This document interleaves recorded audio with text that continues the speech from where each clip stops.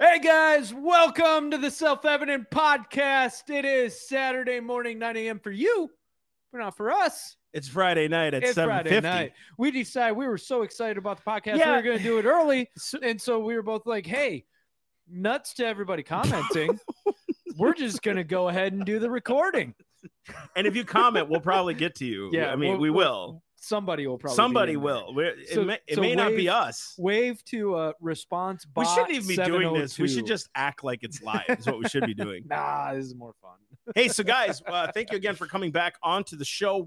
Please make sure you go to theselfevidenttruth.com. Theselfevidenttruth.com. Why? Because you see this merch here, you can get one and support your homies. Because we're going out there delivering the truth that people don't like to talk about. You know, some people want to talk about the Republican, Democrat, how dumb Biden is and all. We don't do that. We're talking about constitutionally and biblically what's going on in the nation and how we need to fix it. We're not being prophetic. We're not doing any of that stuff. We're just being real, right? And if prophecy comes out, praise God. That's how it is, right? Set it on the shelf, and if it comes true, there you go. Also, too, guys, we're on Apple. iTunes is kicking up for us right now. It's really nice. SoundCloud's kicking up. SoundCloud's really doing well. Rumble's doing good. BitChute has proved to us they like pot. So they like... The fact marijuana was in the title, it kicked up. Oh my gosh, away. yeah. I mean, hey, we said something about legalizing the marijuanas, and boy, that thing shot up. So, guys, we're on every platform: Spotify, YouTube, all that stuff. Go ahead and subscribe on that, guys. The more you subscribe, the more we get out there. The more we get out there, the more it helps us to do what we do and continue to do what we do. Look, so if people can't support and donate, that's the best thing you can do, right? And look, Facebook proved to us that the algorithms are. Let's talk about that. Us. Let's talk about that. Let's get into that. Just first things first. Real fast. We had 206 comments by the end of last week's podcast. 56 views. There's no way. 56 views. There's no way. We were having sometimes 3,000 to 4,000 views in our shows. All of a sudden, we really started to hit the Great Reset. Once after the Great Reset, we talked about that. It really started to decline. It would be interesting to see if because the Great Reset had about 1,300 views at the crack. Yeah. And so it started to grow. And then all of a sudden, right after that, it was like 50, 60 views. Yeah. And so why is Rumble and BitChute and SoundCloud doing so much better? Right. Why is YouTube doing way better? It's ridiculous. And so this really proves why you guys have to share this stuff if you're on Facebook. If you're on Facebook and you really want to do some work for us, go over to the YouTube live stream and be sure to comment and get that one active, because YouTube's a little bit better in terms of their algorithms and comments and all of that. But still, guys, this was proof to me that you can't trust social media. You can't trust it to give you a fair shot. And that's why we need you guys active in order to help us. Look at Breno. Breno's in the studio. Look at that. He had it up there. YouTube, BitChute, all that. Look at this. Hey, Breno, my dude's on it, Breno, man. You want to hang out with us? Yeah, you want a job? You want to do the rest of the podcast? He shakes his head. No, I don't want a job. No. He's got enough job. Yeah, he's actually got his own business, and then he works another job for the church. So he's crazy. This is I'm getting into Breno for a second here. He's a stud. This is the guy who is there at the church at 6 a.m. in the morning because he's too wired up and excited about finishing a task. Yeah, he couldn't sleep, and so he comes. I was like, why don't you just come in at 3 a.m.? I thought about it. So then he came here to help us with this podcast. Guys, in the next month or so, pray for his wife. True. In the next month or so, you're going to see some different things, God willing, with Self-Evident Podcasts. And why don't you guys comment down below what you think new is coming? Guys, we're really excited about this. I've been praying off and on for a couple of years about this, having our own space. Yep. And some things opened up here at our house. But you know what? We're going to take it out of our house, I think. We're looking to expand. So there's going to be some new things happening. Comment down below what you think those things are. It's going to be fun. I mean, because you didn't drop 40 hits. I did not drop that specific DAW. I mean, that's a given. But I mean, what about other things? But, the whole mascot costume. Did we or did we not? Who knows? Hey, who knows? Everybody needs a giant panda as their mascot. That's what. Yeah. So I gave it a. I'm sorry. That's my bad. I love too your camera positioning because you got my chin where it's like there's shadow here. There's no there's a little droopage, but there's a better shadow.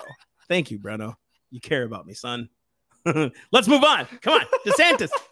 This podcast is pre-recorded. Guys, I want you to know this. This is pre-recorded. We could have started over again, but this freight train is already driving moving off the cliff. It's already moving. We're Look, I hope we're making your morning. Yeah. I hope you guys are drinking your coffee. Yet? You guys ate your eggs, whatever you do, whatever your morning routine is. Some of you are crazy enough to work out on the morning. That's fine. Do you?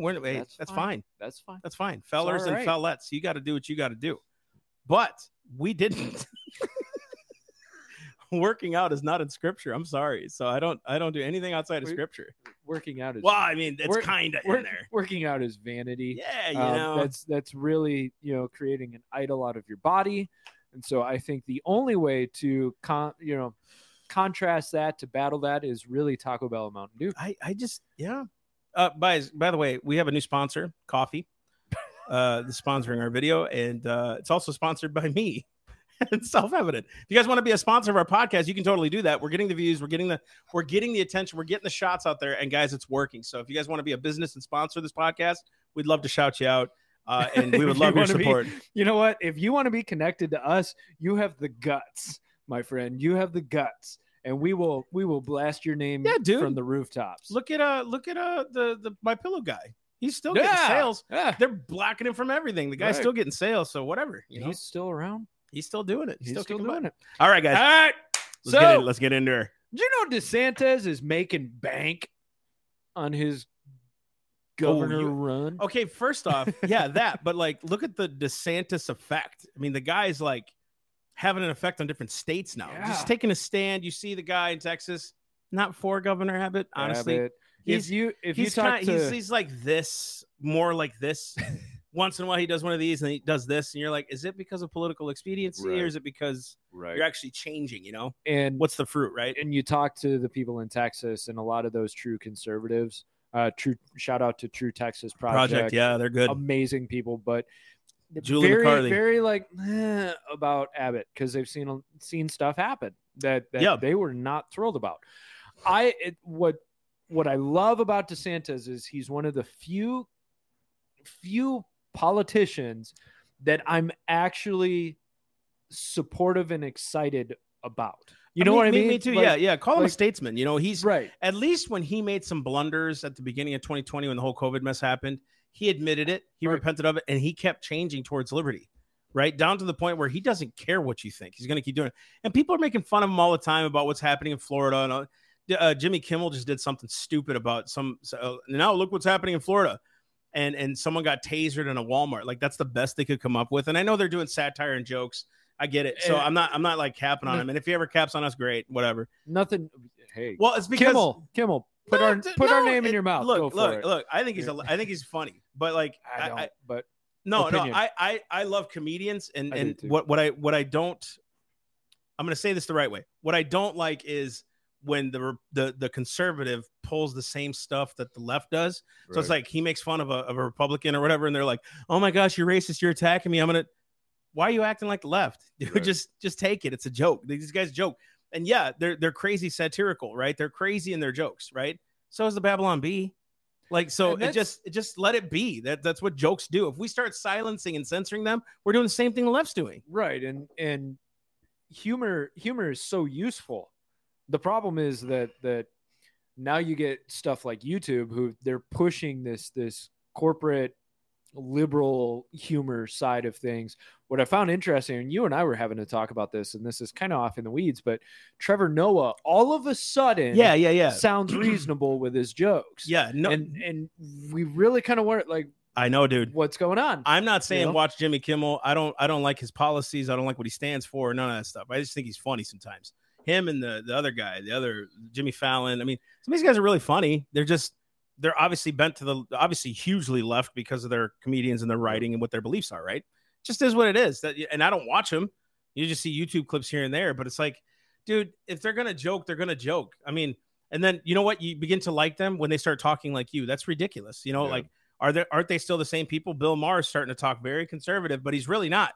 He's just always saying what he's always said. That's one thing that I'll give Bill Maher credit is Bill Maher never changed. He's always been consistent. Very much. Just things have caught up with him. But wait. Think about this. But he has gone wrong. Cass, this is a soundbite. Watch this. look how far our policies have become, where now a leftist is justifying conservative values. The fact that 20, 30 years ago, what he believed is now conservative today. Yep. That's some dangerous crap. And we're saying, yeah, Bill Maher, he's doing. Yo, like 30 years ago, we'd have been like, Bill Maher's he's becoming a liberal. He's kind of on the left. You know what I mean? Yeah. And so now we're saying what he's talking about is conservative. And it's like, you know what I mean? It shows you how far the slide has gone in current politics. Right. I'm not talking about America. America's better than that. I think it's the media narrative. I think the feather in Bill Maher's cap is that he sees the insanity of the left. That's what I'm saying. But like, I think conservatives have always seen this insanity and have always kind of been like, that's a slippery slope. 10 years down the road, we're going to be here. And we always got mocked for it, right? Not just us, but conservatives in general. There was always the mocking of slippery slope argument. It's never going to happen. You guys are so crazy and extreme. And now we're here. And we're I here. I don't know that Bill Maher was even making that slippery slope argument 10 years ago. He wasn't. But now at least he's at that point of like, this is insanity what's going on here. That you could silence voices. I mean, he knows, being a comedian, you silence his voice, it's over for him. What does he do? Right.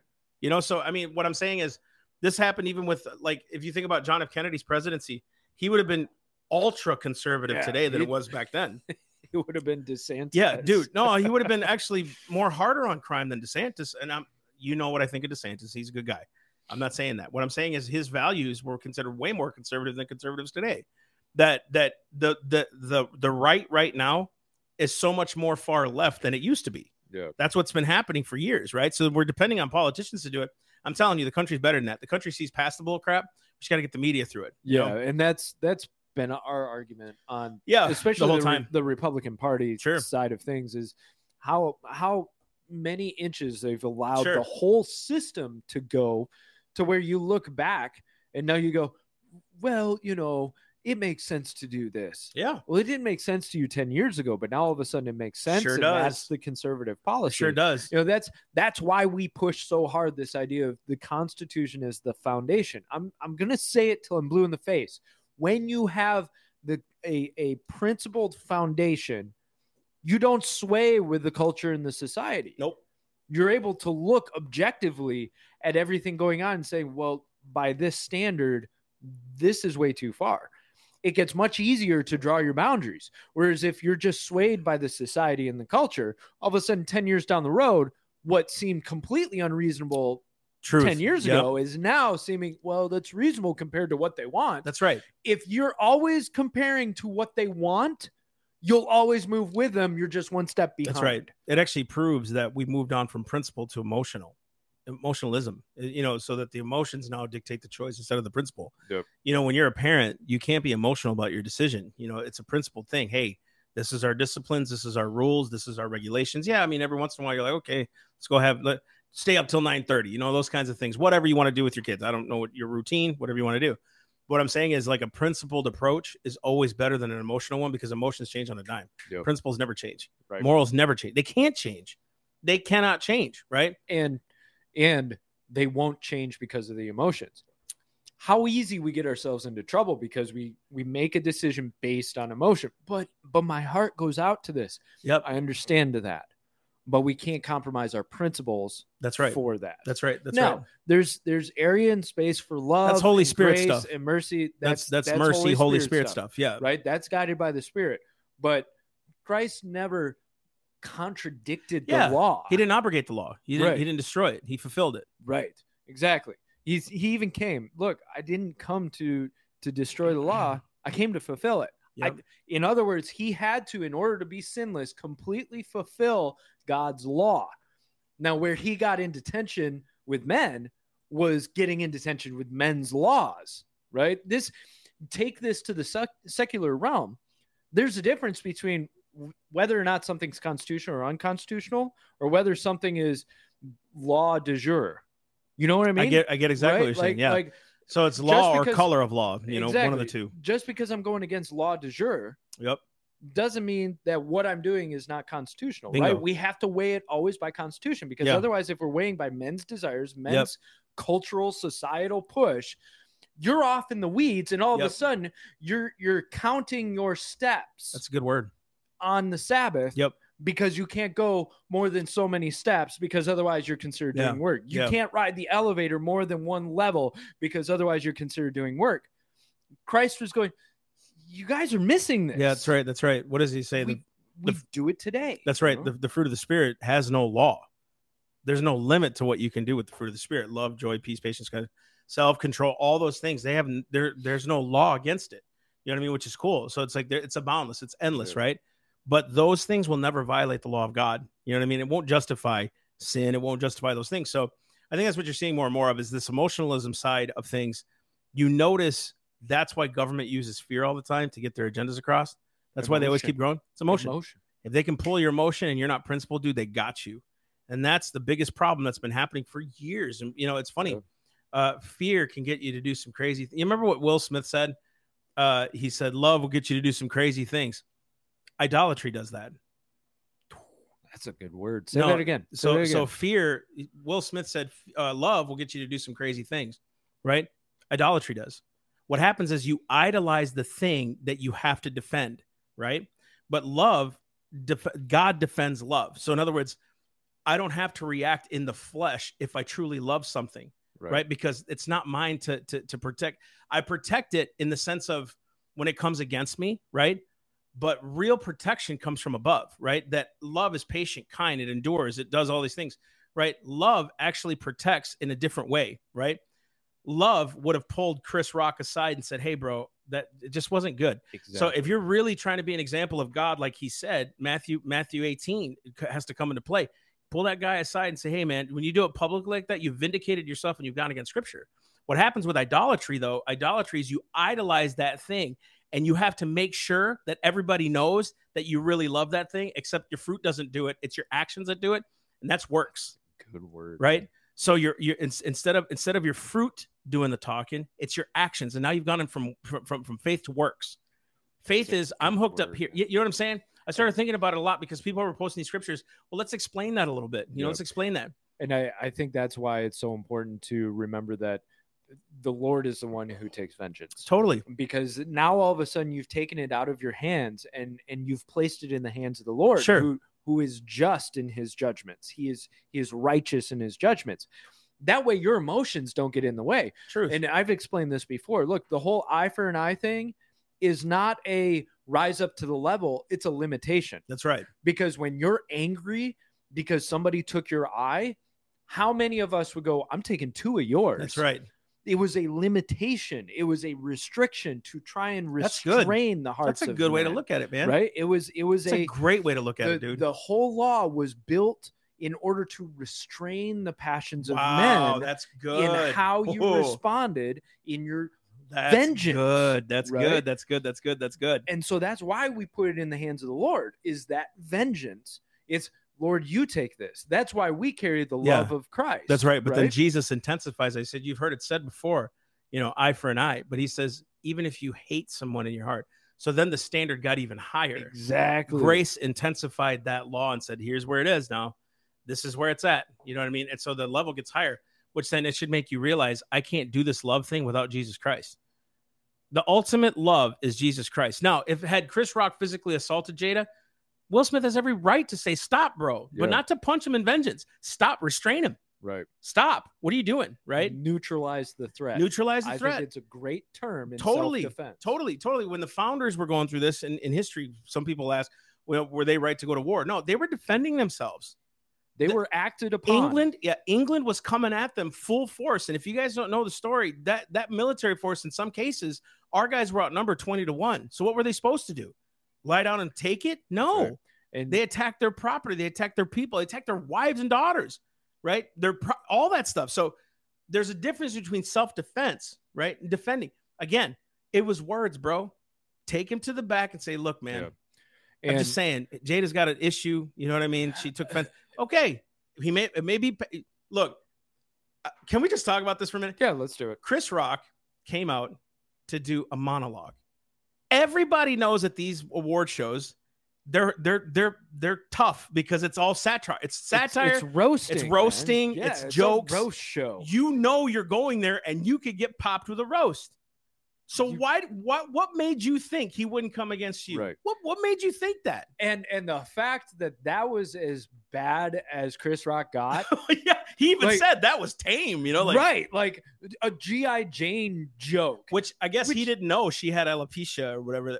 There you go. Which okay. Even if she did, let's go the celebrity gossip route. Why not? You guys are in this. Yeah, why not? We'll talk about it. A week before, she's talking about how much she loves carrying alopecia, being bald. She publicly stated how much she loves it. She's proud of it. She doesn't care what anybody thinks.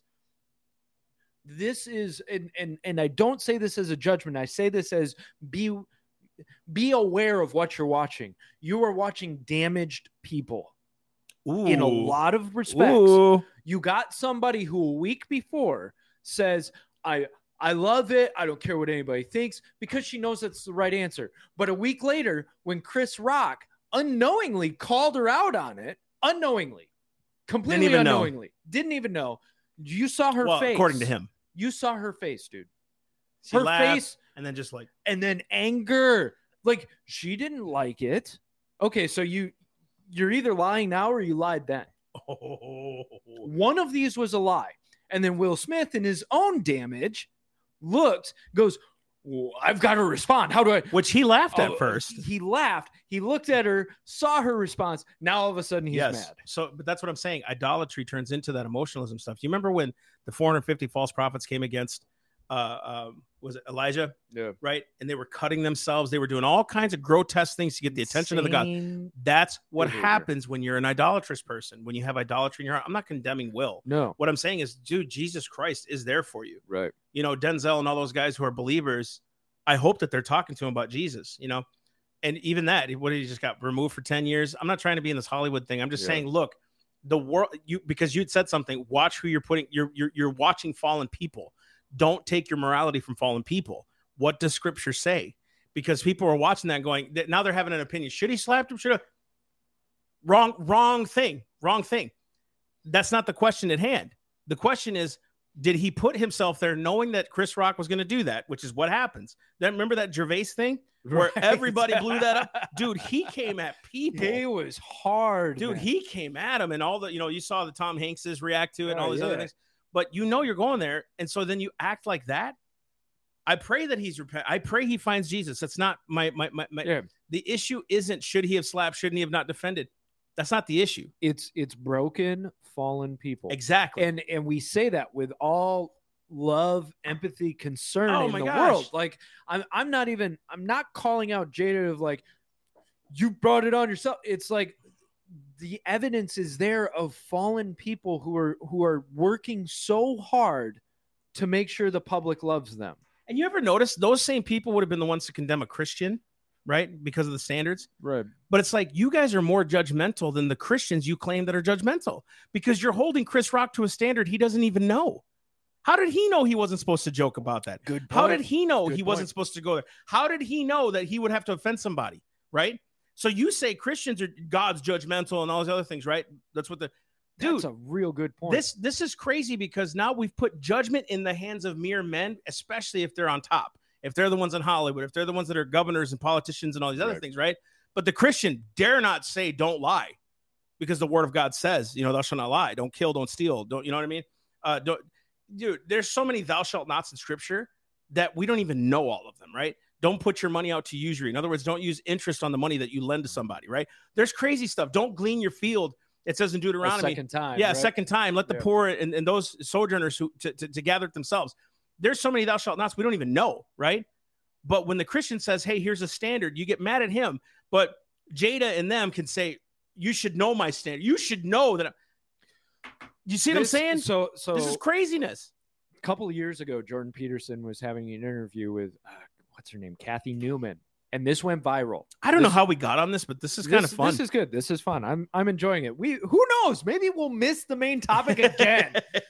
kind of like. I'm not even going to bring it out because who knows, we might not hit it. Breno, see this. We actually have notes. We've got have 4 notes. pages of notes. We haven't touched a single word of it. This is crazy. I'm sorry, guys, but this is. I take it back. But do you notice? I said DeSantis. DeSantis, yeah. But But it's funny because it's all scriptural what we're talking about. Right. Like, what is the human understanding of scripture? right. Natural man can't receive it. We got to speak spiritually. You know what I mean? Anyway, sorry. No, you're good. I'm just trying to remember where I was. Made you No, lose we your- both went off. Sorry.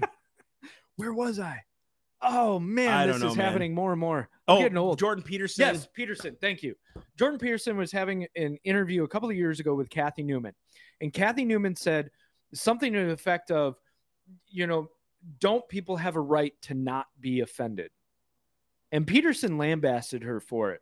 But I think what a lot of people missed about this whole concept is she immediately thought that a person's own response or reaction was more important than the fundamentals.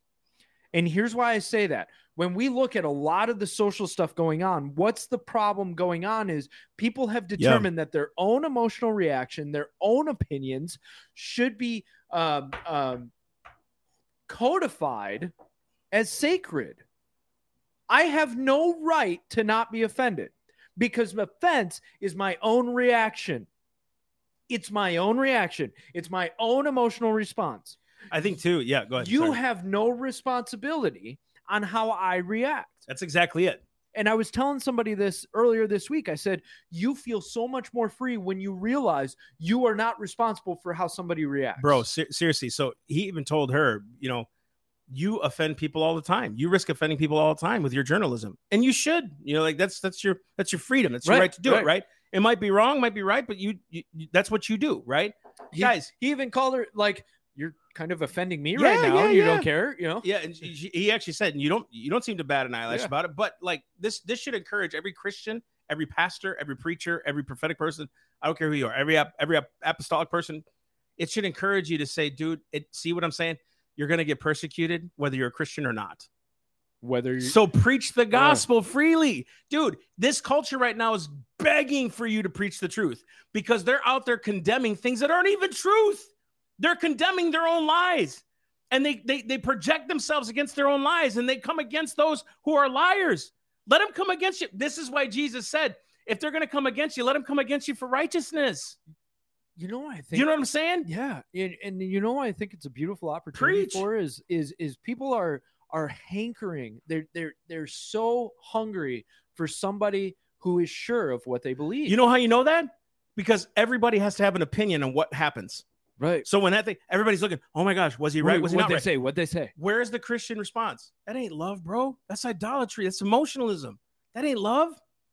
What you did was not love, bro. Because love would have just as much of a loving response for Jada as it would for Chris Rock. It would. Now, did he apologize? Whatever. Cool. He did. I'm not trying.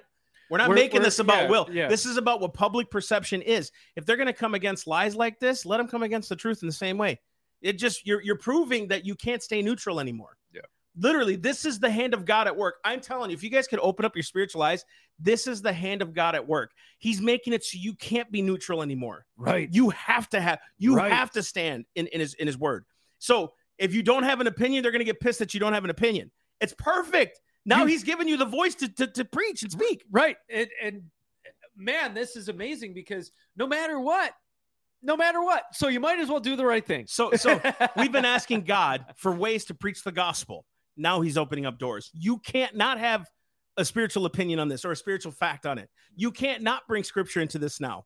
You have the opportunity now. You have a platform because no matter what, if you say something, if you don't say something, if you stay silent, you can't be neutral anymore. It's so God. He always avails his purposes. And that's what the Lord will do is the Lord will put you in a position where you have to choose. Because I think for too long, people on both sides have thought, deep down, they've thought, well, I can just choose the third option. And you've heard me put this in a number of different ways that it's a binary. You don't get a third option. That's right. You get one or the other. So you might as well choose the right one. Yeah, choose the right one. And be persecuted for your good works. So what does the Bible say? Blessed are those who are persecuted for what? Righteousness' sake. For righteousness' sake. Not for unrighteousness, not for being silent. Blessed are you when you're persecuted for righteousness. Right. And who is it? Peter talks about be persecuted for your good works. That's what I'm saying. Not for the evil. Not your evil deeds, right? So Bingo. You might as well do right. You might as well stand on truth. You might as well have the courage, because no matter what, they're coming for you. The mass is coming for you at some point, and they are going to determine one way or another which side you're on. Yep. You might as well be on the right side. Truth. Amen. I think more and more as we get into, why don't we just get into point 4? Get right into it. Let's do it. Guys, DeSantis out fundraised anybody ever in the gubernatorial race. That's all we had to say about that. And I got to bring up this point. So, DeSantis may soon raise more money for his reelection campaign than he and his former Democratic opponent, Andrew Gillum, raised combined in the 2018 gubernatorial election. That's amazing. That's crazy. That's dude. Amazing. That is crazy. So they together raised $113 million in 2018 between the two of them. He's at $110 million already by himself. Dude. People are speaking with their money. They are. Well, they're supporting. And I love it. They're supporting someone who stands. That should prove to you, Christian, conservative, right? Someone who stands, not someone who mocks. Right. You got to make that distinction. Everybody has a voice, but they got to mock for some dumb reason. We got to mock people. I don't care if you agree with that or not. I just don't think mocking is necessary, but that's just me. I want to get into that for a second, because I was explaining this to somebody the other day. Some do it, but I just don't think it's cool. Right. And this morning I was talking about there's other conservative commentators who that's what they do, man. They go after people. And it's not even that I don't like these other commentators. Their lane is their lane, right? Sure. They've determined how their show is going to go. And I explained to this person that it's our show. What we do on our podcast is we try very hard not to personally mock people. Right. Now, are we perfect? No. We get emotional once in a while, and we come back and apologize. Like, hey, we should have done that. We're being real. But I hope. But our goal is principle. Yeah, our goal is not to go after people personally, whether it's Biden, whether it's Pelosi. Look, you've heard how I feel about Pelosi. You've heard how I feel about Psaki and all of that. Their opinions, their beliefs, all of that. But we try very hard not to mock. Truth. You notice you don't hear a whole lot of Biden jokes. You don't. It could be very easy. Guys, I mean, his record, his fruit speaking for itself. You know what I mean? Like, what he's doing wrong. And so it's not up to me to mock. I think then you're just getting clickbait. There's no substance to that. All you're going to do is get mad at people, and that already you're getting angry at the flesh. Our battle's not against flesh and blood. It's not. Spiritual warfare. Bro, these people, if they're doing anything against God's will, it's demonic, and we have to call that crap out. I don't care if you like that or not. It's true. Everything that they do against Scripture is demonic. Right now, like, there's a story Cass wants to talk about. I got to do a little more research on it because, like you said, we were both 5 babies aborted illegally in D.C. I mean, that's just demonic. It's wickedness is what it is, right? But that's just not where it is. That's just a byproduct of the wickedness that had been happening for years that nobody ever uncovered, right? That's why Disney's getting away with this transgender crap, the sexualization crap, but they don't talk about in the Pentagon how many pedophiles and people who have child pornography on their computers. They never talk about that stuff. Do this crazy stuff, what they're allowing, right? And God will hold them accountable. We have to go out there and expose that crap and do our best to do it, right? And stand against it and get the right people in those positions to hold up justice, right? Because that's our job. That's what we're supposed to do. And that's why we care about somebody with principle. We care about somebody with foundation. Yeah. That's why it's so important for you to vote for people who stand on foundation and principle. Or run yourself. Why not, right? So This is the topic we were supposed to do for 2 weeks in a row, and we didn't. And it's okay because other things came up. We're like, let's just talk about that first. But I'm getting to the point where I'm still on the fence about how this word is being used. Are we nationalists or are we patriotic citizens? Are we Christian patriotic citizens? Are we nationalists? Do we believe that America? Or is it that we just believe that liberty exists and America happened to be the land that we inscribed it on paper, 1776 and before that, right? Knowing all those history charters. Is nationalism the way we're supposed to be and focusing on America? Is that becoming an idol, or are we just patriotic people who Scripture says, how government's supposed to run? That's what we do. Yeah, and we decided we wanted to get into this because hopefully to bring some clarity. Yeah, we want to bring clarity to it because you're getting conservative commentators right now that are pushing people. Actually, I heard it today. One of them I was listening to pushing, and I'm not even coming against this person, but they're pushing the idea of name it and claim it. Claim you're a nationalist. Why? Because the definition that's being used right now is somebody who's proud of their country. I can't argue with that definition, but we're going to get a little more in depth on this because you're going to hear our position on, hey, what should we label ourselves? Well, the Bible even says every idle word and every idle thought you'll give an account for. So we have to be careful what we're using in scripture, or I'm sorry, definitions. Words matter. In an investigation, details matter, words matter. Everything matters. So we got to be careful. We can't let words slip. This is why the word love and hate has been adopted and taken over by the left. That's why they can use it as a battering ram against a Christian, because if we don't know it by principle, then we'll never be able to adequately defend ourselves. So let's get into this topic. Yeah. So I'm basically going to read this from the notes because I think this gives you a good intro. Yeah. So, okay, when you hear this word, it's caused consternation and panic on the left. And the right seems to be shouldering up with the term, saying, look, you keep using it, which I heard today. I don't think it means what you think it means, right? And we actually had the slide set up, but, you've heard that from, what is it, Princess Bride? I don't think that word means what you think it means. And that's basically what the right is saying right now about that word nationalism. You watched the Princess Bride? Dude. All right, whatever. Man, you are going to get so much hate in the comments. I'll let you hang yourself on that one. That's fine. I'll step back and watch.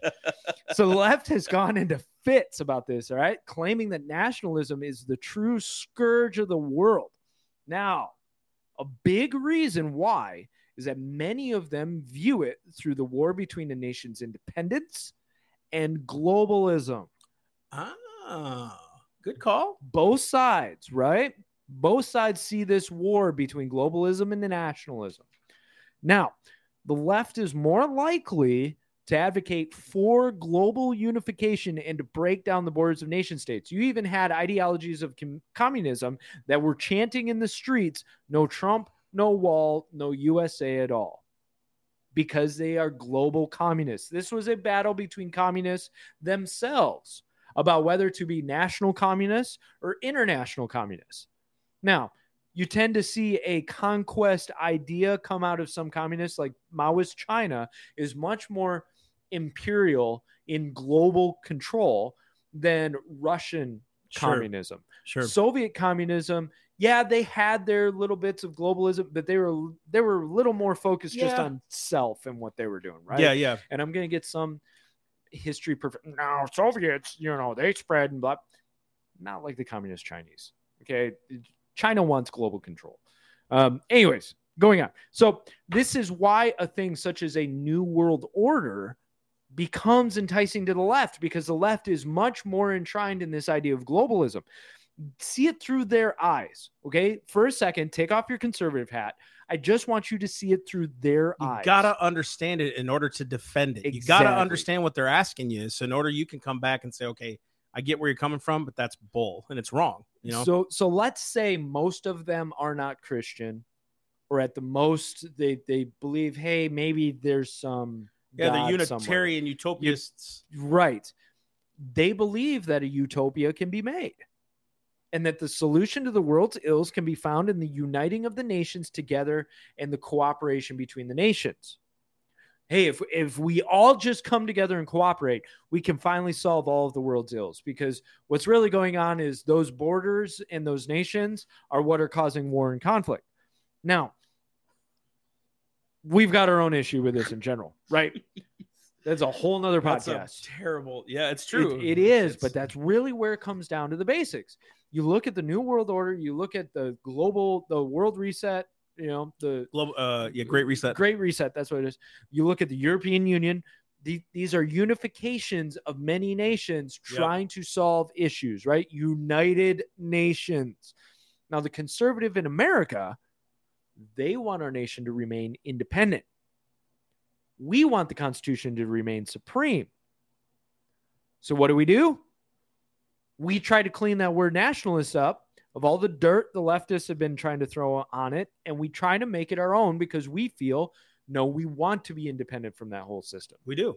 That's the best we can do. That was the point. We agree, right? That was the point. That was the point. That's why we declared independence. So we weren't with a global union. Exactly. Because Britain at that time was a global union. So anyway. So let's look at this definition of nationalist, right? Loyalty and devotion to a nation, especially a sense of national consciousness, exalting one nation above all others and placing primary emphasis on promotion of its culture and interests as opposed to those of other nations or supranational groups. I can't really argue. I mean, yeah. I mean, that's what nationalist today means. Yes. Right. And so we're going to get to where we stand. They've almost co-opted it with American exceptionalism in a sense, right? And that's where we're going to draw that definition difference, sure. Right? Because a lot of conservatives are claiming, yeah, we're nationalists. I was reading a really good article or column that at first I was like, no, you're wrong. And the farther they got, it was from Heritage Foundation. The farther the person got, the more I was like, you know what? I can understand where you're coming from. It wasn't, to me, it's not even a sense of the word nationalist is evil. Right. No. It's fine. It's good. But we're going to get into why it's not the best word for us as American citizens to use, because I think there's a phrase that's even better. And you had said it earlier, American exceptionalism. Yeah. And to me, nationalism turns into idolatry. So I do kind of have an issue with it, only because it's all about America. Who birthed America, guys? God Almighty. God gives rights and liberties. That's what he does. It just so happened that in 1607, when we formed Virginia, well, now known as Virginia, Jamestown, their charter literally recognized God. It wasn't about America. It wasn't about the land. It had nothing to do with it. As a matter of fact, the founders, it wasn't about America. They were still with England. They broke off from a global entity because they recognize God as sovereign. This is where I'm trying to say, I think the word nationalism is scary in the sense that we start saying, I'm an American. Okay, cool. I get that. I understand that. But that will turn you into an idolatrous person when you're focused only on America. It is not that. It is literally God Almighty who created this nation through rights and laws and things like that. I'm not saying, you know what I mean? It's not like he didn't do that. That's Israel to me, and we'll get into why I think American exceptionalism is a useful term that retains the effect of God. It retains the integrity. Good. Yeah, because nationalism can be used by anybody. Yeah. And we're not saying that we're not saying that everybody that you please understand. Right. We're not saying that everyone that uses the word nationalism is an idolatrous person. That's what I'm saying. I'm saying it can turn into that. Yeah. Very so we got to be careful. We got to be careful. And anybody can use it in any nation. Anybody can be a nationalist and say, my country is the best, whether Germany, whether Italy, whether America, whether Japan, whether China, whether whoever, anybody can be a nationalist in their own country. Take China. Right. They literally recruit people for their army. I mean, it's like mandatory, right? That's what nationalism turns into. Right. Germany has, I don't know if they still have this, but they used to have either a year of civil service or a year of military. Right. I know Israel has mandatory military. Yeah, I think Switzerland does too. Conscription. Boy, I'd have to look back because I know they're all trained. Everybody is trained. So it must be something like that in that vein. Because I know each citizen in Switzerland is required to have firearms. They're supposed to have, I think, a certain type of rifle, a sidearm, and a certain amount of ammunition because they're basically a citizen army. They don't have necessarily a full standing army, but I'd have to do. We more digress research. and we move on. Anyways, so we've got a couple of different definitions or uses of the word nationalism, and I actually do want to go through this because I think it's important for us to know there's a lot of different theories about what nationalism is, and so we can't just say, "Well, we're nationalists," or people are using different terms, right? So you've got primordial nationalism. This says it's always existed. It's a natural phenomenon. You have ethno-symbolism. This says nationalism is dynamic. It has evolved. The importance of symbols, myths, and traditions are very important in the development of a nation and nationalism. So, in other words, your nationalism builds out of symbols, myths, and traditions of your own country. And then finally, modernization theory, which states nationalism emerged due to processes of modernization such as industrialization, urbanization, mass education. In other words, modern society developed nationalism. personally, I say throw that one out already, because since the beginning of time, there's been some type of we're the best. That's nationalism. In our borders, we're the best. So it really does matter what view you have, because it determines, okay, where did it come from? They even use the argument that Napoleon imperialism was a function of nationalism. Now, this gets into the difference between nationalism and imperialism. That's kind of off in the weeds. If you guys want more information on that, we can have a conversation on the side. But nationalism has really brought upon an argument. And in an article on CNN.com, I want to read the more left-wing point of view of the idea. The article says, uniting people, whether under flags, banners, anthems, or constitutions, is conducive to a more robust civic society and stronger communities, Kassam said. But Miller dismisses that as an incoherent ideology. Miller says, no one has ever been able to agree on what defines the nation.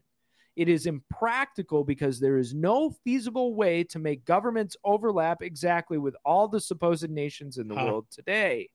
Yeah.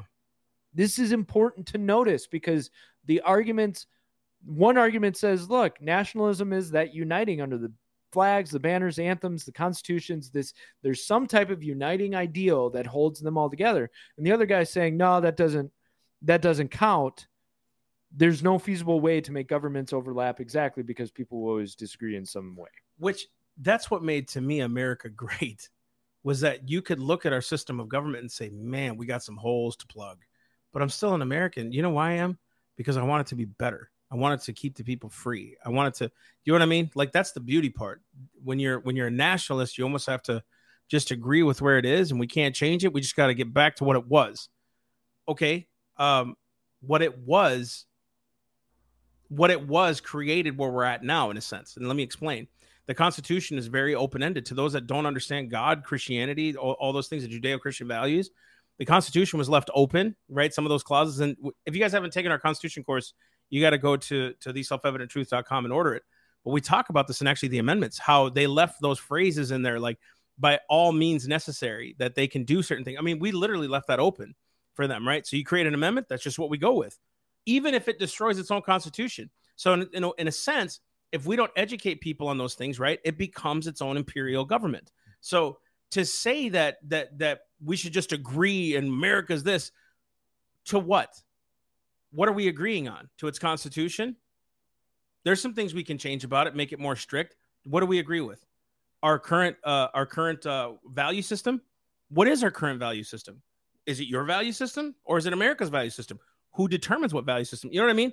It's crazy because when you say nationalism, it's a broad term, right? That can become idolatrous is what I'm saying. And actually, that's a really good point you're making is at this point, present day, being a nationalist would say that the transgender agenda it could be used in that way. It's an American ideal. Right. Liberty, freedom, killing babies. Right. But abortion could be an American ideal. Why? You can argue with me, conservative, but it sure has been enshrined in society and the culture. Let's get real. Most people, when they're born, they know abortion is legal. And I'm doing that in quotations for a reason. We do a whole class on it's still illegal. Congress never passed a law to make it legal. So, and it couldn't even pass because God gives life. You can't do that, right? So in American fabric, in the conversation, abortion is legal. And that's part of the American fabric. And upheld. So now nationalism, you're saying I'm a nationalist because I support the current ideals of abortion. Sure. Now you rightfully disagree with that as a conservative. Yes, of course. Right? But that means, okay, maybe the word nationalist doesn't have as much power to it as it should. Truth. Okay, so patriot versus nationalist. What's the difference, right? So Orwell has a good quote about this. A lot of different people bring up this quote. I think it fits. Okay, I'm going to read what Orwell said. He said, nationalism is not to be confused with patriotism. Both words are normally used in so vague a way. There it is. Vague. That any definition is liable to be challenged. That's right. But one must draw a distinction between them since two different and even opposing ideas are involved. By patriotism, I mean devotion to a particular place in a particular way of life, which one believes to be the best in the world, but has no wish to force on other people. Patriotism is of its nature defensive, both militarily and culturally. Nationalism, on the other hand, is inseparable from the desire for power. I agree. The abiding purpose of every nationalist is to secure more power and more prestige, not for himself, but for the nation or other unit in which he has chosen to sink his own individuality. You know why that second term is probably the best? Because we're going out there and trying to police the world and make it a democracy, which everybody, again, that's a nationalist thought. It is, right? So we're a republic by our very dint of existence. It's a republic. Well, we have laid into the fabric that we're a democracy. So what are we doing in other nations? Trying to create democracies because, hey, they're enslaving their people, blah, blah, blah. This is exactly what it's saying. It needs power. Right. America's system keeps growing. The government keeps growing because that's what they want. They want more power. And nationalists on both sides want power, right? The right says we need to silence the left, so we need to do this. You're falling into their trap. You really are becoming a fascist when you think that way. I don't want to be a fascist, dude. The Holy Spirit has to draw them to change them. Mm-hmm. And I love this definition because I agree. Nationalists, when you're a nationalist, you think we're so great, we need other people to come in, and we're going to impose our nationalism on other people because we're the best, right? Patriotism to me, it's a much more defensive term. It's hey, I just love my country and I'm going to defend my country and my culture because I love it. Notice that word, defend, not go on the offensive. That's right. Right? A nationalist to me is much more likely to go on the offensive for what they believe in, where the patriot is much more likely to defend what they hold dear. I can hear the evangelists right now saying, well, we have to go on the offense with Christianity. There's a difference between preaching the gospel and proselytizing. Proselytizing is force. I hope I'm saying that definition right. Proselytizing is you must be blah, blah, blah. They must be born again, but it's their choice. You can't force them to become a Christian. And by the way, the Bible says few there be that find the straight gate anyways. Yeah. Just keep preaching. God will get them if the Holy Spirit's on what you're saying. And as long as Christ's name is preached and he's lifted up, he will draw them unto him. That's scripture. You cannot force people to be Christian the same way you can't force people to be American. You can't. It has to be in you and through you in a community. That's what changes people, man. That literally, dude, who's that black fella that was going to all the KKK rallies? And you know what I'm saying? That's a great story. Yeah. And love changed them. He was like hugging guys and changing them. I can't remember what his name was. Right. It's in my head because he was on Rogan's podcast. Yeah. And I saw it. And I'm not endorsing Rogan here. I like him, but I'm not endorsing him, at least some of his stuff. But he was on that podcast talking about all I did was love him. Right. Like I just showed him, like, hey, we're not bad. You know, like we're cool. Right. And you know, love. Mother Teresa is a great example. Love changes things, man. Again, people have their flaws. I get it, man. Martin Luther King. Love changes people, man. Through their flaws, love changes. You know, and so if we think we can force people, that's nationalism. That's literally what it means. I've never liked the term, and I was like, I can't put my finger on why. As we started to study this out and started thinking about it, it's like, that's why. Yeah. We're not idolatrous, man. This nation could come and go. That's on the Lord. He just gave us this nation, right, to be free, not to be great, to be free. Big difference. Freedom makes it great. And now liberty. I think that leads in well to why I think American exceptionalism isn't a bad term, but a powerful term, right? So I really came to this conclusion inspired by Kim R. Holmes on the Heritage Foundation's website. You got to look up this column because I think Kim R. Holmes does a really great job of walking out this argument.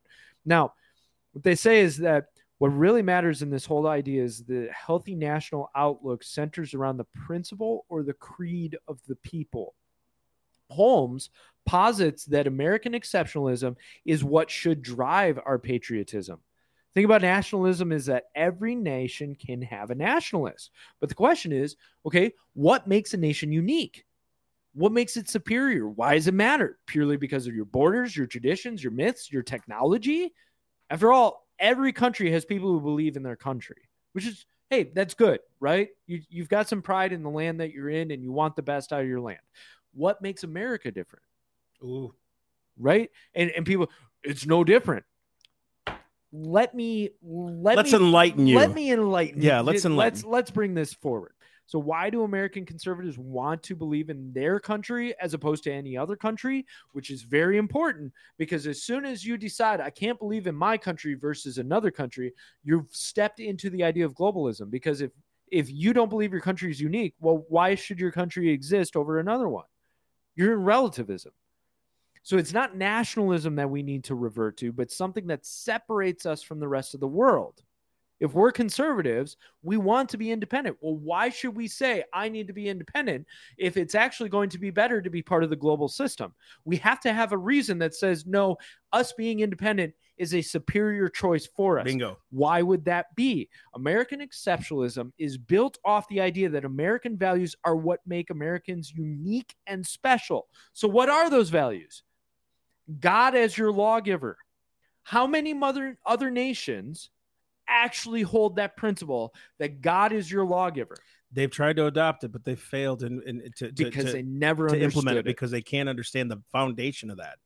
Right? That's God. Well, there is a God. That's in the Declaration of Independence. So, liberty for the individual. That's not a since the beginning of time concept. That's right. It's not liberty for the government. It's liberty for the individual. Right. Think about it, because now it's liberty. What government can do what they want. It's actually liberty for the individual, regardless of how crappy that turns out. That's true liberty. That's what's dangerous about liberty. Right. That's where the Spirit of God restrains and keeps you, and personal responsibility governs. Our third, morality and virtue are necessary pillars for the American society. Dude, morality and virtue, not obedience to the law. Morality and virtue. Right. Actually, I do a class on the pursuit of happiness. If you look up the word happiness in the Greek, it means eudaimonia. The word eudaimonia is derived, and it actually means virtue or excellence. If you look at the word virtue, it actually means moral goodness, excellency of character. It's in the 1828. That whole idea of moral and virtue is what makes us happy. Happiness is the end, not the means to an end. In other words, I'm not putting happiness before the morality side. Do you understand? Right. And let's redefine this, because I think people, especially today, the word happiness doesn't do itself justice in this context. Truth. We should more talk about contentment. Yep. Satisfaction. That's right. Godliness with contentment's great gain, the Bible says. Right. So morality and virtue actually produce satisfaction and contentment. I think that's a much better way to say this than they produce happiness. Now, the reason the word happiness was used was because of exactly what you said. During those times when Washington said this quote, he had a different context of what happiness meant. I think us in this present day should say morality and virtue are great pillars to produce contentment. Yeah. Yep. Satisfaction. Yep. The deep welling of joy. You know, I think some people, they say, well, joy comes and goes. No, joy is a fruit of the Spirit. So therefore, joy is a lasting, everlasting thing. Yeah. Joy is not a up and down. Notice happiness is not a fruit of the Spirit. So happiness is a comes with the wind and goes, just like you could be happy for 5 minutes and sad for the next 5 minutes. Joy is a deeper welling. So to me, morality and virtue produce joy along with contentment and satisfaction. That's right. Now, point 4, which I think this is the most important, and as a personal note, why do I care about American exceptionalism? Because I personally would argue that America was set apart by the original colonists for God. Truth. There are very few countries that on their founding planted a flag and said, we're here for the gospel and the kingdom of God. Even through its flaws. Like if you look at all the charters of the past colonies, 1607, 1639, Reverend Thomas Hooker with the Constitution of Connecticut, his sermon was called "The Foundation of Authorities Laid in the Free Consent of the People." If you look at in the 1620s, and this, the Mayflower Compact, in the name of God, Amen. We whose names are underwritten under the dread sovereign Lord King James, by the grace of God, England, King of France, the defender of the faith, having undertaken for the glory of God and the advancement of the Christian faith. Right. So each one has something to do with God and establishing God in the gospel. Right now, we know that through that there's still going to be some evil apples. That's just what happens, guys. There was a Judas among the 12. Okay, that I never thought about it that way. Oh, that speaks. Even Jesus, having his 12, had a Judas. Paul and Peter went at it. You know what I mean? I think Paul and Barnabas went at it. So it's like there's going to be contention. There's going to be some things that go wrong. Okay, it's never easy. This is why we need to have the fruit of the Spirit. You know what I mean? Like You can tell me all day long that America is exceptional because of our way of life. Who created that way of life, guys? God. Even George Washington said in his farewell address that religion and morality are indispensable supports of a free nation. He said, "In vain would that man claim the patriotism. Who should labor to subvert these great pillars of human happiness, religion and morality?" He said, "We can't even have happiness outside of that. And in vain would you call yourself a patriot if you try to subvert that," which most of our presidents, Supreme Court, all these places have been trying to do. They knew that without religion and morality, you could not have happiness and peace. Which proves our point, because he even says you cannot be a patriot. In other words, if you don't subscribe to the American ideals, then you're not a patriot. You're not a citizen. That's right. That's right. Right. What makes you a patriot? Like, is it what is it? What makes you an American? It's not a birth certificate. Washington didn't have any of that stuff. It's not a driver's license or a social security card. They didn't have any of that. It was ascribing to that ideal that God makes me free. That's what it is. And they knew from previous lawgivers and, philosophers of the past and all those other things and charters and the enlightened ones, if you want to go there, John Locke, Montesquieu, Locke and Blackstone and all these other guys, they understood something that, look, the freer the nations became was because they became more godly. It wasn't God running it at the top, because this nation wasn't running from the top. It's from the bottom up. And when the people at the bottom up are godly, then the top seems to run just fine. And they're not at the top. They're actually at the bottom. Right. Governments are supposed to be at the bottom. We're at the top, folks. That's why I keep saying, and some people will call me ignorant, you fight against the government because you're already free. God made you free. They're trying to take away your freedom. We're not being rebellious. They are. We already have freedom under God. It's when the government comes and attacks that. Now they're the ones being rebellious, not me. That's why I can freely say what I say. That's why I don't like doing current events, because we're talking about the wrong daggum thing. We're talking about Republicans and Democrats and emotionalism versus emotionalism. That's what we're doing. And how stupid that president was over that president. That has nothing to do with the word of God. That has nothing to do with our government. Our government was set up to establish liberty in the hearts of people. You can be free. Go do it. Your fruits of your industry, even Thomas Jefferson said it. The fruits of your industry are acquired because your father thought it was industrious to give it to you.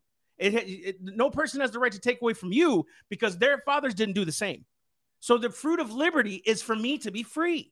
And when government comes against that, that's when we're saying, okay, do you like nationalism? Because our government right now is terrible. Nationalism, this is it. Nationalism is an identity. American exceptionalism is an explanation of liberty. So like nationalism becomes an identity. My only identity is Jesus Christ. I'm a son of God. That's it. That's my only identity.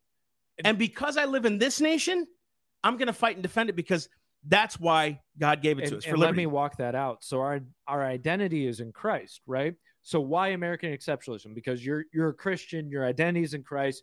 You shouldn't be beholden to a nation. The difference is our nation was set apart for God and the work of God and the kingdom of God, right? So I hold to those ideals that, look, there's something unique about America, because our founders, I mean the original colonists, not just the founding fathers in the Revolutionary War, the original colonists, one of the biggest reasons they came over was, we want to dedicate the new world to Christ. It was a sense of the new Israel. Now they were not trying to replace Israel. This was not a replacement theory or whatever you call it. I can't remember the name. But this was not replacement theory. This was, no, exactly. We want a new chance to start a new land under God's banner for God to carry out the kingdom of God. Take it a step further. 56 men were in a room declaring independence and writing out the independence. Why? Before they even wrote that, it was Dickinson that was saying, let's petition government. Let's petition England. Let us get our Bill of Rights, our English Bill of Rights back. What did that mean? That means they had an English Bill of Rights under God, that they were free. And the king violated that. We broke off that so that we could be free again. Right. Why would we come on, man. Galatians is right. You're already free. Why entangle yourself with the yoke of bondage? We just did it. Over the last how many hundred years, we've been allowing ourselves to be entangled with bondage. And we don't need to do that. Dude, listen, you don't have to be in bondage, spiritually or physically. You don't have to be. And I was pointing out to somebody earlier this week that people will point at the revolution and say, well, they were going against the king and the king was absolute authority. Well, hold on a second, because the legal structure in England had hit the point where the king had limitations. There were laws and systems in place. There was an English Bill of Rights. 1689, the English Bill of Rights was written. The king was going against their own laws, their own structure, their own Bill of Rights, right? That's right. And the king called them insurrectionists and rebellious. What they were trying to say was, no, king, you're not treating us like the citizens you're claiming we are. You claim we're citizens of the nation and that we're going to pay the taxes and that we're going to do the citizen thing and we're going to obey like good little citizens, but you're not protecting us under the legal structure that you expect of your own citizens. You're not giving us representation. You're forcing taxes on us that they don't have to pay. In other words, we're different in your eyes. So if you're not going to respect the system, you're not going to respect the structure, and you're going to oppress us through that, we have to defend ourselves at some point. Yeah. And they tried so hard to reconcile back to the king. They tried so hard to say, look, we want an agreement here. We just want you to understand that we're citizens of your nation. Yep. We just want to be free. We want to be free. We want to be protected under the legal structure that you agreed to. That's exactly it. If you look at even Pharaoh, dude, biblically, right? Pharaoh before, when Joseph was alive, right? Everything was fine. The nation was prospering. It was right under Joseph. Joseph dies. New Pharaoh comes in. He says, hey, wait a second. These guys are numerous. They can overtake us. There's a lot of them. Yeah, they can overtake us. Why don't we start establishing some laws to restrain them? And so guess what? He put him in bondage. And all of a sudden you create second-class citizens. That's exactly what happened, dude. So in other words, there was freedom when Joseph was alive, but because they didn't know Joseph's God, dude. And that's it. They didn't know Joseph's God, and it enslaved the people because they didn't know Joseph's God. And you see proof of this in the whole story of the Revolutionary War. You see proof of this because there were even members of parliament in England that were saying, hold on. Why are we treating these colonists so poorly? Why are we doing this to them? Why are we putting this on them? Why are we oppressing them like this? If members of parliament are saying, wait a second, you've turned them into second-class citizens and we're treating them differently. Why are we pushing them on them like this? Truth. It's proof that they were second-class citizens and they were not being respected under the law like they were supposed to be. So I don't buy the whole, well, the king's the absolute authority. He can do whatever he wants. Romans 13 doesn't apply because the king was supposed to obey the law and the structure of the system. Just like today in America, you are not supposed to submit to your representatives. You're supposed to submit to the law and the structure of the system, which is your constitution. Bingo. There's a big difference. Huge difference, man. And you nailed it right there. So guys, just to go off, if you guys want to comment down below, please keep commenting and sharing the video. Guys, this was a good one. I think there's more to talk about and unpack it. If you're mad at us, great. Comment below. Tell me I'm wrong. I don't care. Tell him he's wrong. We don't care. Please you tell us what you want. But I'll tell you what, if you're angry and you don't know why, it's called conscience. I'm telling you, this is the Lord. I love it. I love being balanced. I like seeing God's wisdom through it all. I'm not a nationalist, y'all. I'm a citizen. And I'm so blessed to be in a nation like this where the foundation is calling out to righteousness, right? So that the people can be free. That's where I'm at with it. So, and I do, to put it out there, I do not consider myself a nationalist. Nope. I'm a citizen. I could take on the label patriot, but I'm a patriot because I believe in American exceptionalism. We're defending its original law. Right. I believe in the foundations and the ideals that America was set up with. We can have the whole, did it fulfill its ideals? We can have that whole argument. But I still stand on the fact that the ideals that were set forward in our Constitution, our Declaration of Independence, and our Bill of Rights, I ascribe to those, and those were the ideals of the nation. Those were the foundations of the nation. So I'm an American exceptionalist. Yeah. If I believed in communism wholeheartedly, I'd be a Chinese exceptionalist. That's exactly it. And guys, the laws we ascribe to doesn't enslave people. So the laws that kept slavery, all that stuff, no, that is not godly. Okay. So don't mistake what we're saying. We're not saying we're for every law. We are saying it was meant to keep people free. Even Martin Luther King cashed in the check when he said, be true to what you said on paper. He was right. Yeah. Frederick Douglass made the same argument. That's exactly it. They weren't like, oh, down with America. It's like, no. You said, so hold to it. You said all men are created equal. I stand by that statement. I agree with him. So it's those things that we stand for. It's keeping people free.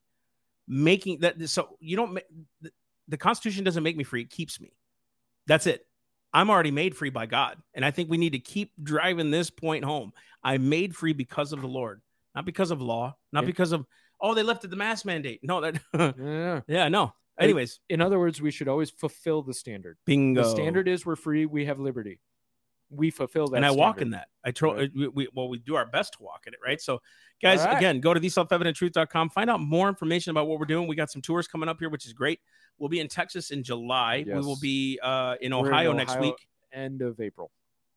Sorry. So it's the end of April. We'll be in Ohio. In June, we are going to, I don't know. We're going to, is that California? I don't think so, but it could be. We're going somewhere there. Yeah, we're going to California. We'll be in California. Check out our calendar. Yeah, we got a bunch of stuff going on. Also, in May, we'll be in Florida. We've got some events here, so kind of staying home base in the month of May. Keep praying for things to open up for the ministry. We'll keep driving this line. We've been driving this line for years. We'll keep doing it. We're not going to fly off the handle and be crazy. No, we're going to stay balanced in what we do. We're going to stay scriptural. We're going to stay God willing with wisdom, and the wisdom will win the day. People will find you more wise when you're not crazy. Just stick with the wisdom side. Is there crazy stuff happening out there? Absolutely. We called it? Yeah, the Great Reset. These guys are out in the open about it, so it's not conspiracy theories anymore. We use their own words, and we show what they're saying. Amen. So, guys, again, go to theselfevidenttruth.com, find out more information, become a sponsor, be a torchbearer. We'll be having some more information about that here soon, and we love you guys. We'll see you guys next week. All right, love you guys. Blah.